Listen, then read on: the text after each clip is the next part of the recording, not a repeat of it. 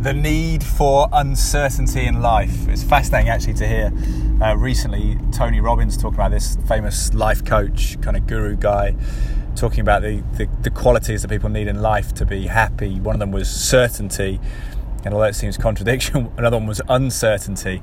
It just made me think about this boxing match taking place in Los Angeles a little bit later tonight, their time. I'm recording this 5 p.m. UK time, Saturday, so 9 in the morning, LA. The fight will take place around 4:30 in the morning in terms of the time in London. Not sure I'm going to be able to watch it live because I'm on a late shift presenting at Sky Sports News up until the early hours of the morning, and then have to be back at work for noon, so it may fall right in the middle of my opportunity to get some rest and sleep. But what a fight, how many questions and how much uncertainty around it is kind of the thoughts that kind of got me provoked, because we don't really know what caliber of fight it's going to be, because we're not sure. The question marks over Tyson Fury, 3 years out of the ring in terms of elite opposition, had a couple of fights back against Francesco Pianeta last time, and Sefer Safiri before that, who was kind of a sternest of opposition, was kind of more of a career cruiserweight, diminutive guy relative to Fury. So it's going to be interesting to see whether Tyson Fury fought Vladimir Klitschko in Dusseldorf in November 2015, which will be 3 years ago, or December 2015, 3 years ago, next week I think, whether that has returned mentally, physically, spiritually, psychologically, the whole aspect of it, whether the weight loss, 10 stone or whatever's been shifted is going to be a problem in terms of energy in the legs going late into the fight. The question marks around Deontay Wilder, one real elite level opponent in his record books, but it was Luis Ortiz who was fading as a force physically and had him going at one point. Perhaps Wilder was saved there, a couple of elongated counts and timeouts for him that maybe gave him a chance to come back and win that fight by stoppage against Ortiz, who he called the bogeyman of the division. But again, Ortiz probably getting on towards 10 years older than Tyson Fury is at the moment, albeit Fury's got a few miles on the clock in terms of alcohol, drugs that have been taken, depression, all that kind of stuff, the weight gain, weight loss.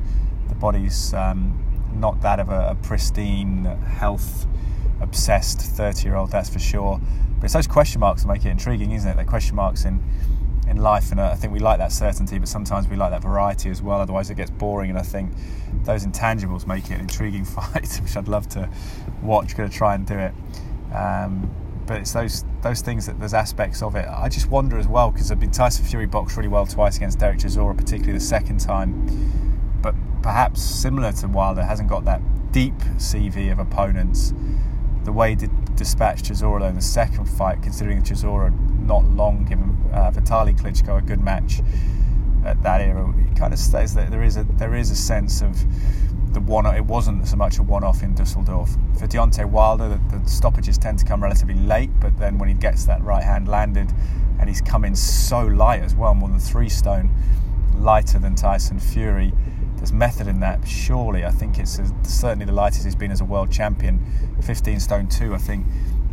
Was he about 210, 211, 212? I mean, he's not actually that far removed from a cruiserweight limit, and potentially by the time he goes into the ring would be a similar weight to a cruiserweight who'd made weight and rehydrated and got blown up again. So he's going for movement, you must suspect, agility, and then to unleash that overhand right, which maybe would loop over the guard even of a 6'9" man like Tyson Fury.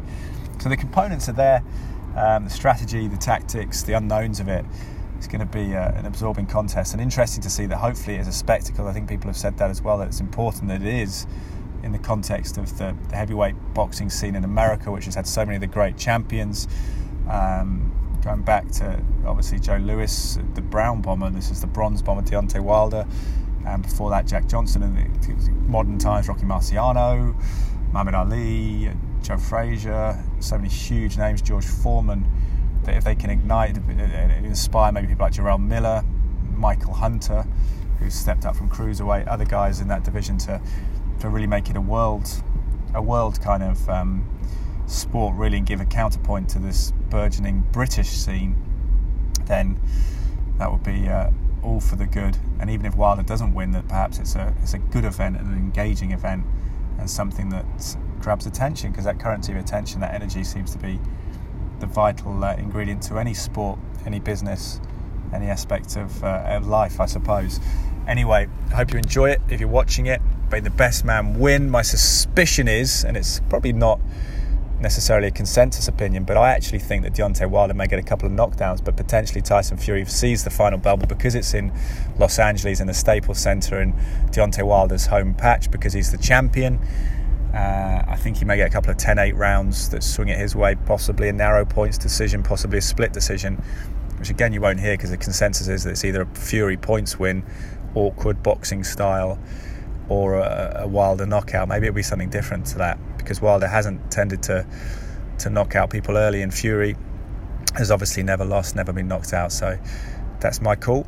But anyway, I hope you're well and enjoy it. If you're new to this, just stumbled across it, I'm Ed Draper. I'm a sports broadcaster in the UK. I tend to interview athletes and former athletes when I get a chance to give an insight into what sport adds to their life, things it can teach us in the context of boxing, I suppose, discipline, focus, an escape from the streets for a lot of people, a channel for aggression. So kind of that's my angle, and looking to see why the world, particularly the UK, is obsessed with sport and the virtue of it, rather than just being an entertainment or an escape. Or maybe it is. Maybe that's what people will say. But yeah, curious. I actually work as a day job for Sky Sports in the UK as a presenter predominantly on Sky Sports News, but also work at the moment for boxing, hosting fights, including Anthony Joshua fights, for Matchroom, which is a promotional company, and their world feed, which goes out around the world to particularly English language speaking countries. We have a studio and have analysis on those contests.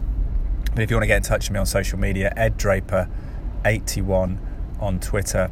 I'm Ed_Draper 81 on Instagram, and you can find me on LinkedIn as well, actually, which seems to be kind of increasingly a content forum and discussional kind of social media site. We've got a bit of attention and energy to it. Okay guys, take it easy and then enjoy your weekend, whether you watch the fight or not.